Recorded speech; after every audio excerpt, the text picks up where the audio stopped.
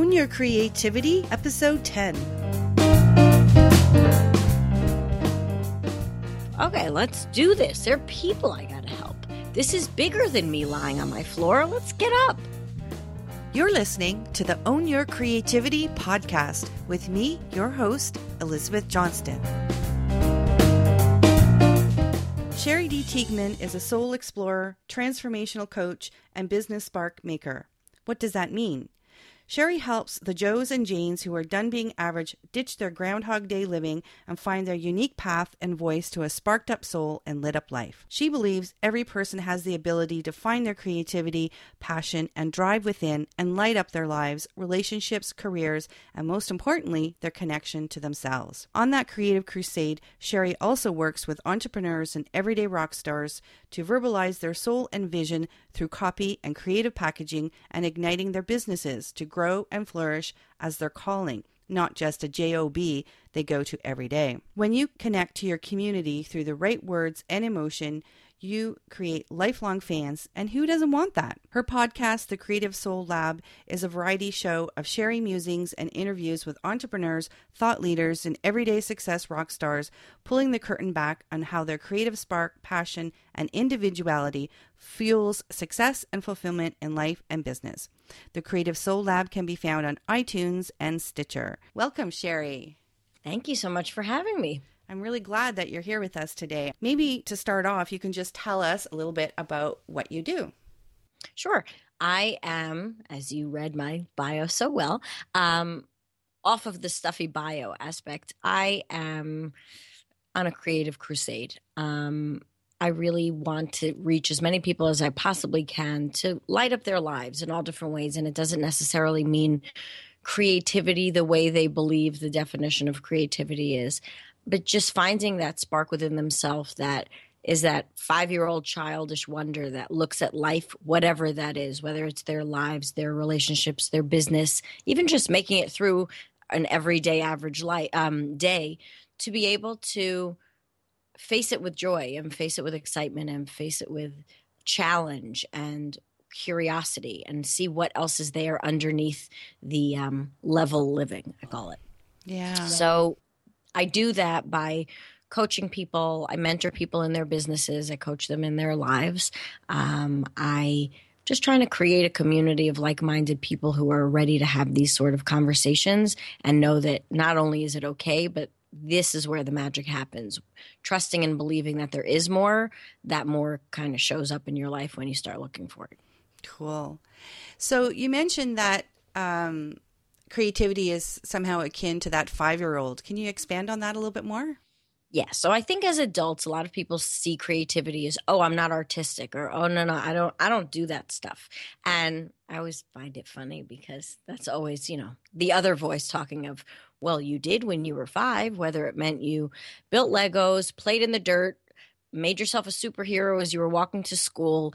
It's a part of your brain that doesn't get nourished and flourished as we move through life and start closing the doors of creativity, because those are not the rules we're supposed to follow. We're supposed to follow society and achievement and motivation and hustle. But what I like to show people is creativity fuels all those places. It's not some silly, naive way of, I don't have time to be creative. I have money to make. I have a family to feed. I have bills to pay. You absolutely do. We all do. But when it comes from a place of excitement and fun within your own life and finding ways to make your life feel more yours as opposed to just following someone else's template, I can almost guarantee you will pay those bills faster. You will enjoy your morning commute a little bit more if you're dancing in the car to your music. And it's that softening of the edges of what life seems to have brought many people by following everyone else's rules. And then they kind of turn around and don't know where they are, and they don't know that there's another way to go.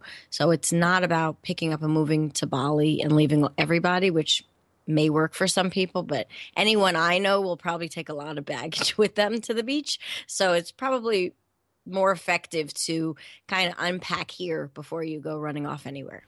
Oh, I like that. Unpack here before you go anywhere. So if people are kind of willing to start exploring their creativity, in your clients, do you find that they're fearful of doing something so different? Because if I'm going to be creative, petrified. Yes, yeah, exactly. And how do you petrified? How do you counsel them? So I have a few different tools in my toolbox because I've been all of those people. They say we're our ideal client. So I'm Miss Creativity over here, but there were many years it was very clogged and very jaded. So I understand that I can approach from where I've gotten to approach someone who's in that pain point of not feeling anything. So I can't come at them with soul and spark and this and that. I would have rolled my eyes at them, given them my New Yorker look like, are you kidding me? And walked away saying, get out of my face. I'm just trying to get through the day. Don't add more that I have to do. So there are a few ways that I go about kind of opening the conversation. So first of all, it's really an acknowledgement of where somebody is, because it's not a judgment. Nobody's broken. No one needs fixing. It's just if they're looking for another choice to make in their life, they have to be aware of the choices that they've made until now or the situations that they've been in to get them where they are. What don't they like about it? What feels stuck? And it can be as broad as the values and the missions that they had for their life that they don't feel like they're living. They need to find out what track they're on before they can pick another one to go on or just run free. Just depends on where they'd like to go. So sometimes it's just emotional exploration where we really dive into admitting what you feel like and knowing that that's okay. And it's a starting point. I also do, with some clients who are open to it, I do creative art work with them. So again, you don't have to be artistic. To an example I just did with a client the other day, he just couldn't get in there, couldn't figure out what it was. No, he wants more, even more frustrated at himself that he's a grown up. He can't figure out what he wants. It's frustrating and it's shameful. And so we actually did an exercise where on one page he wrote who he is now. And on another page he wrote in a different color who he wishes to be, who the 5-year-old in him would have wanted to be as a grown-up. And I didn't move him anywhere. I didn't make him do anything. There was a lot of realizations. And honestly, the work happens by just noticing it, watching it, absorbing it, taking that in, letting it digest. And it's painful. It's exciting. It's all the emotions mixed together. But you can't start if you don't know where you're, even and you turn your GPS on the phone. The first question is where you are now. I could tell you it may take 10 years to get where you want to go, or you're around the corner and you don't know. But you can't, many people are always focused. Traditional therapy will focus so much on the past. Some coaches focus so much on the future, but present living is where you have to start no matter where you want to go or where you've been. Mm-hmm. So do you find that you have more women than men or vice versa, or is it kind of 50-50? Right now, it's pretty much 50-50, and I think that's just because I decided that I was also going to work with men. I had started off only working with women. Don't know why. It just happened. And then I realized, wait a second. I'm always friends with guys. I have a very playful personality. Like I'm comfortable in any sort of situation. So I said, why should I only limit this to women if sometimes men are sometimes in more pain in the sense of admitting that you have many women are very happy to sit and bitch with their friends about what's not working. Men don't a lot of times have that ability to even have a safe place to speak about this kind of stuff. So I felt like it wasn't fair to close that off. And it's been amazing because I know ideal clients very important in business building, and I work with that with my clients as well. But for me, ideal client's not about what color shoes someone wears or how old they are. It's that tipping point of where they're ready for something more. So who am I to close that off? Yeah.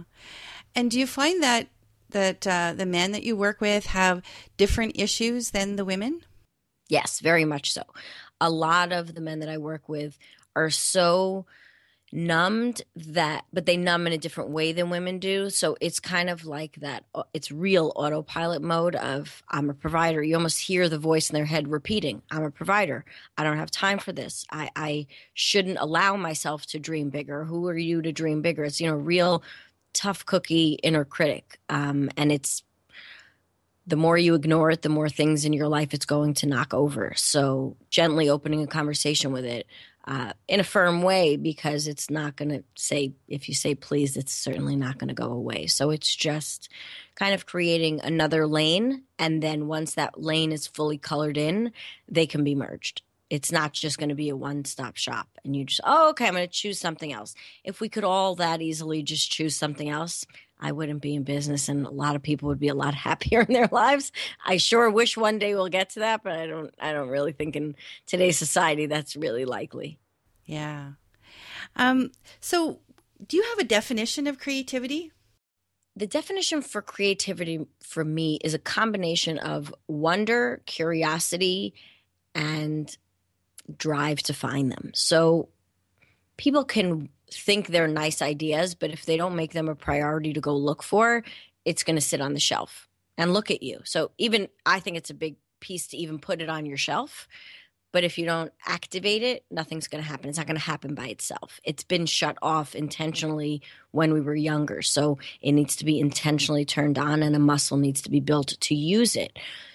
So I think that's really the definition for me. So it's not about artistic. It's not about innovation. I mean, it is all those things for certain people, but I think that the real start of it is a much more basic physical feeling, like that butterfly in your stomach, or turn something over to figure out how it's made. And maybe it could be this. It's just like the word maybe and what if and imagine. Those are the starters for real creativity. Interesting.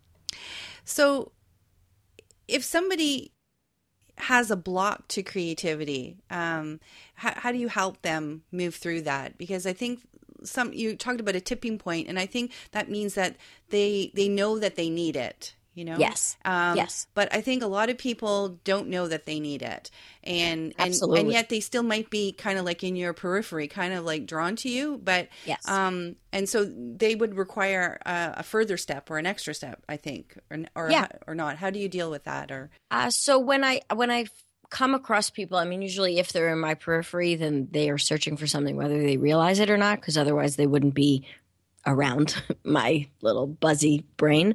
But I think even for the people who do want it, the fear of the unknown will stop them from going to look for it. So it's a great question because it's whether they know or not. That doesn't mean they can just jump in.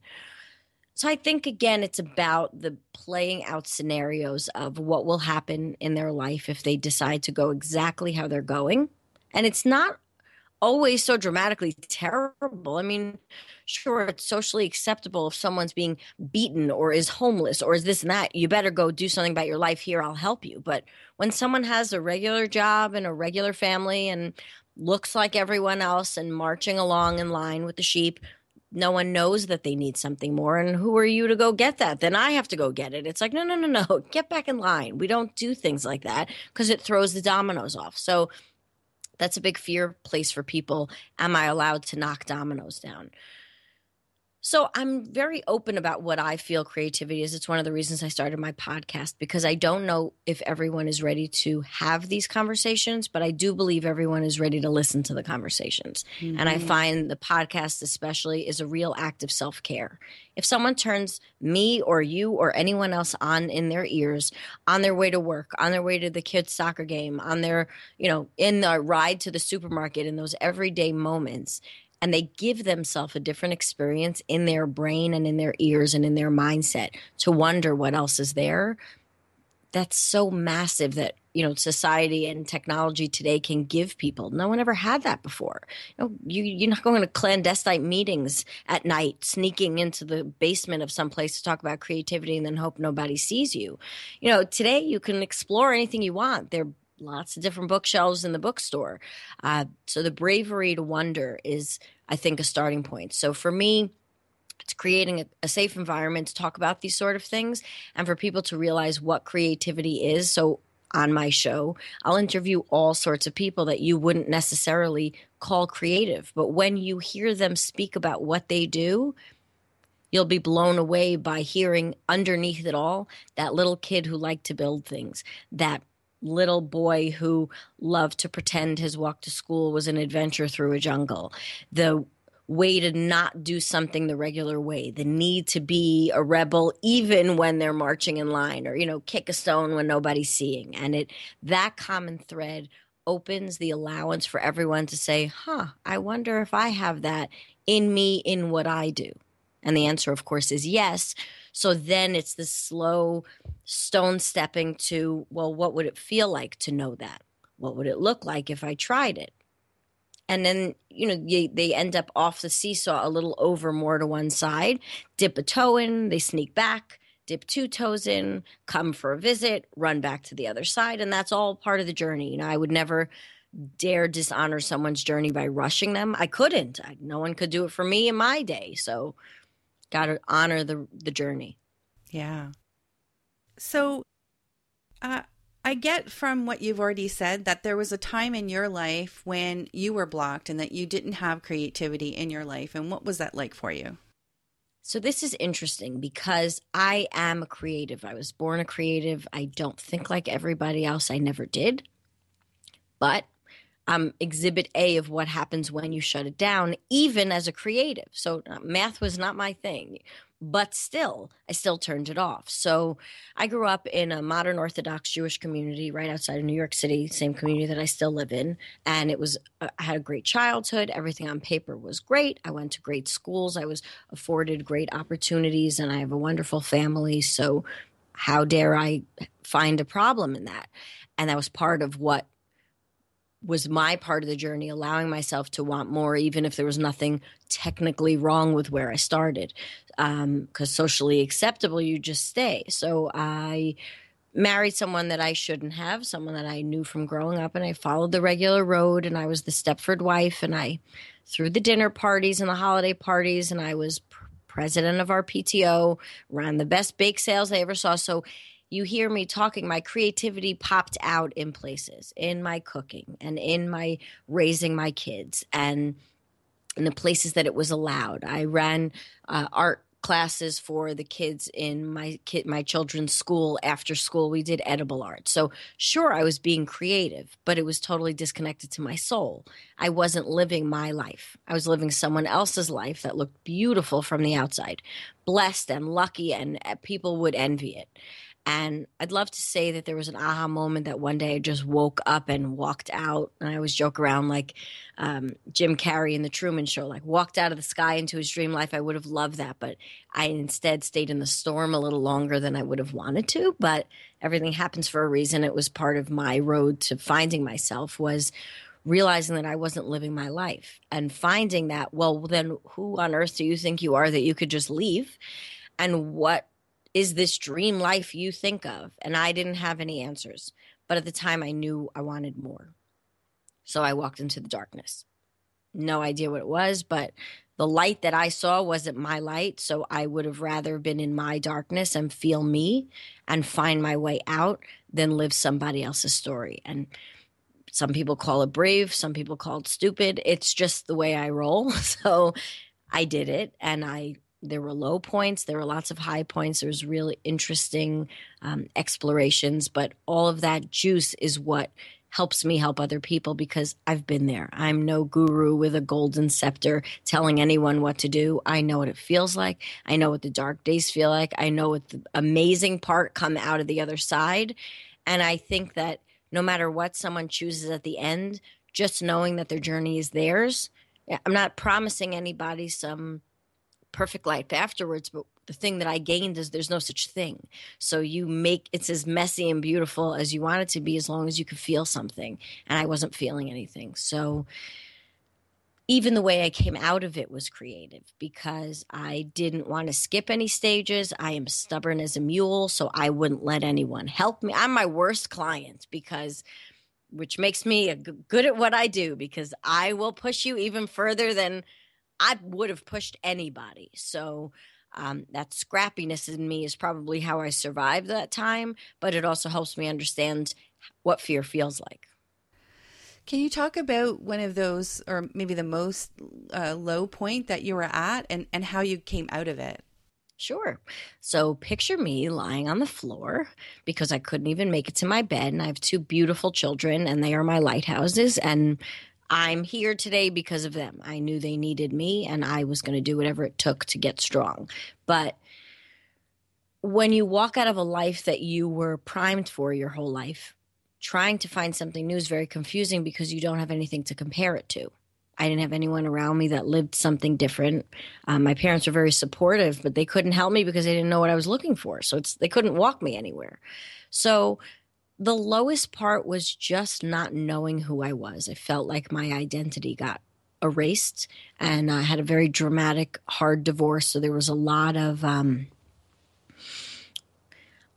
knocking over of my own identities, even just, when things are in court papers and things are down in black and white and you get confused about what you know to be true and what you know not to be true, everything just becomes fuzzy. It's not, no, but that's not the way it works. But court systems in general throw off the way truth doesn't really matter in that place. It's just about who yells louder, and I'm not a yeller. So it was very confusing to have your mothering redefined, your role in a community redefined, your role with yourself. How dare you? And feeling selfish when you're a selfless person. And just the edges of every experience I felt and then wanted to be numb from because they were painful. So it was like a movie scene. I was laying on my floor, crying to whoever would answer up there. God, universe, somebody just answer me. And I don't know why I even said this, but I said, if I can get up from this place, all I want to do is make sure that anyone I can find never feels like this, never feels alone, never feels erased and invisible, lost, misunderstood, and just gone. So from that moment, I guess now looking back, that's when I found my purpose. So when you find your purpose, then you have someplace to go. And unbeknownst to me, that was really the first step for me of, okay, let's do this. There are people I got to help. This is bigger than me lying on my floor. Let's get up. Let's go. You don't have time to lay on the floor. You have people to help. And that changed everything for me. And in that darkness, finding one tiny glimmer of light, a pinhole is all you need, because then it's something to turn to. You're not a rat in a white box. You can sense yourself in perspective to something else. And that was about 5-6 years ago, and I haven't turned back since. What an inspiring story. That's amazing. Oh, thank you. Do you have a particular story about a client that you're really pleased about in terms of how you help them that you can share? I actually do. I mean, I have, thank God, very blessed to have wonderful clients who really value themselves, value me and our relationship. It's a beautiful experience. But one of my favorite stories is one that wouldn't be one you would expect me to pick. So sure, I can pick the ones who were broken and this and that, and I helped them and now they're living a wonderful life. That's great. I have a client who came to me who's a very successful online business person. From the outside, it was like going to that secret meeting, like that she would dare come to me and admit weakness and saying, I'm making all this money, I'm helping all these people. She was a business coach. And she's like, I don't feel anything. And what scares me the most is there are people who are relying on me and I'm living a lie. And I literally don't know what to do about it because I can't step off this train. So I sat with her. I was a little shocked at the time. And it was very humbling for me to remember. I learn a lot from my clients. Probably, sometimes I feel guilty. I probably get as much out of our sessions as they do. But at least it shows I'm fully in my work. I had to scramble a little bit to figure out I'm a metaphor person because I'm very visual. And so I had to find a place for her to meet me to understand how we're going to walk her here so that she didn't feel like I was taking away her business or stripping her of her achievements, because I would never dare do that. And I said, well, you use the metaphor of a runaway train. So what if each session we have, we move from the car that you feel like you're in closer to the window. And then the next session we have, in between, you work on moving up to the next car. And eventually you're going to be the driver of that train, and you can turn your train, slow it down to the pace you're comfortable, turn it to however you want it to go. And whoever needs to leave the train will make room for the people who are supposed to be on the train. And as soon as she heard me say that, and it was one of those in the moment, totally pulled that out of nowhere, you felt her energy completely change. Like, I want that train. I said, it's your train. You get to decide who gets on, who gets off. There's no judgment. A train conductor couldn't care less who's coming on and who's coming off because it's their journey to get on and off. And when they're supposed to get off, it's not a personal insult to him that they got off. And when I took that ownership off of her shoulders that she was disappointing people or a fraud and lying, I said, no, you're allowed to change train tracks. So that was my biggest win, because I was able, in the midst of something moving, to help someone rework. And part of my work is I also do business mentoring and copy. So we took all of her copy and we changed it. And she sat and wept when I handed her her new copy, because she said, that's me. The old one wasn't me. And that was part of the problem, because I didn't feel like myself. So I was trying to be someone who apparently lots of people liked, but it had nothing to do with who I am. So it's not going to help me. And, that's so much of what people step into is it looks great on paper. Who am I to come off the papers? But no one's a paper. We're not, I don't know if anyone who has little kids will remember this story, Flat Stanley, that our kids had to walk around with this guy and he went on all these adventures. You're not a 2D item that can be marketed and packaged. You're allowed to grow, and anyone who doesn't want to grow with you is not your ideal person. So that was my biggest win, because she has now tripled her business. More importantly, stepped into her own self, come out. She's woo-woo, she's business. She's just such a rich experience of a whole person. And she's so joyful in everything she does. And when she trips up, she laughs at it. She had a failed launch. We worked, and that was when she had come to me. It was after a failed launch, and she's like, something's off. She's made so much more money and so many more real connections in her business than she ever would have had that quote-unquote fail taken flight, that we both learned so much about what perceived failure is and what perceived success is. So I would say she's my shining glory so far. Wow, that is an amazing story. And I love the metaphor of the train. That was genius. Yeah, that was total.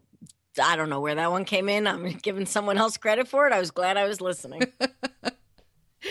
So now we come to the part of the show where it's called the Creative Roundup, and just 3 short questions and 3 short answers would be great. Yes. So what person inspires you to be creative? My children.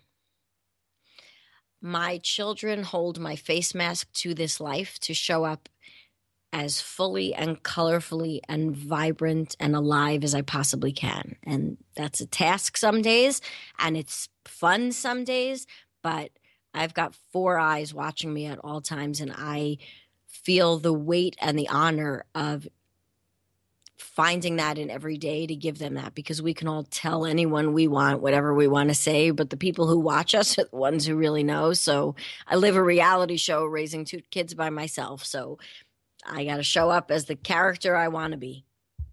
Lovely. What is your favorite work of art? And this can be any kind of art. I love street art. I live right outside of New York City, and there's the most gorgeous graffiti on some of these streets. They're actually graffiti tours that are given. And I love it because, to me, that's real creativity and passion. No one's monetizing it. No one's watching it. It's someone's joy on a street. And even when I've seen them working, or, when you pass it afterwards, you can actually feel the buzz of the passion coming straight off the wall. That, to me, is real creativity. It's before it gets knocked off or pushed in a box by what you're supposed to do. Cool. And a favorite quote that inspires you? I have one. So this is by a man named William Hennon, and it's, I know this transformation is painful, but you're not falling apart. You're just falling into something different with a new capacity to be beautiful. And I think it so touches me, because this is a messy road, finding yourself. It is a messy road and a scary one to walk into the unknown and find something. And a lot of people want to stop at that invisible fence of, this is very uncomfortable, I'm just going to go back. Like, if you could wrap it up for me and, tell me there are 3 steps and I know what they are and they won't hurt, then I'll take them.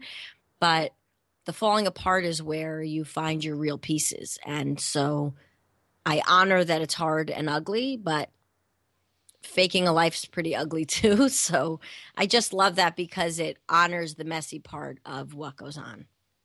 That's lovely. Thank you so much. So any last words and where people can find you? People can reach me at my website, which is www.sherryteagman.com, on my podcast, which is The Creative Soul Lab, on Facebook, Instagram, all Sherry D. Teagman. I always like to say this to people is there are some people who you can only have a conversation with if you work with them, which is fine. I totally get that. I'm not one of those people. If anyone out there wants to just have a creative conversation, find out what more there is in life, reach me at my email, which is Sherry at Sherry D. Teagman. I'm happy to speak to anybody about anything. I think sometimes for people, the first step is knowing that it's okay to want more. And if I can hop on the phone and give somebody just that, just as a soul to soul, not anything more, my job here is done, and the rest will work out for me the way it's supposed to. So I want to offer that out to anyone who's listening who feels that they'd be called to do that. Thank you so much. It's been great to talk to you today. My pleasure. This was so much fun. Thank you for these great questions. You know, when you're in it every day, you forget your answers to these things. So thank you for asking them. It was a nice reminder of why I do this every day. And thank you, my listeners, for being here. I also want to thank those of you who have left such lovely comments for me in the iTunes ratings and reviewing section. It just confirms for me that my leap of faith with this podcast was the right thing to do. Embarking on this journey brings to mind Sherry Teagman's words that she knew she had people to help, and so it was time to get up and get out there. What about you, listener? Have you taken a leap into your creativity recently, or are you thinking about it? Let me know by sending me an email to info@ownyourcreativity.com. I'd love to hear about it, as well as any other comments, questions, or suggestions. Also, I want to remind you of the Digital Swag Bag Contest. It has 4 gifts to inspire creativity, and the contest ends tomorrow, March 23rd at midnight EDT. To enter, sign up to my mailing list at bit.ly/OYC contest. And to find out more about what's in the goodie bag, go to my website, ownyourcreativity.com. Tomorrow, I'll be talking to poet, critic, and editor Carmine Starnino. We took writing classes together in university, and he has become the editor of my favorite professor and poet, Don Coles. It was great to catch up with Carmine 20 years later. Until tomorrow, own your creativity.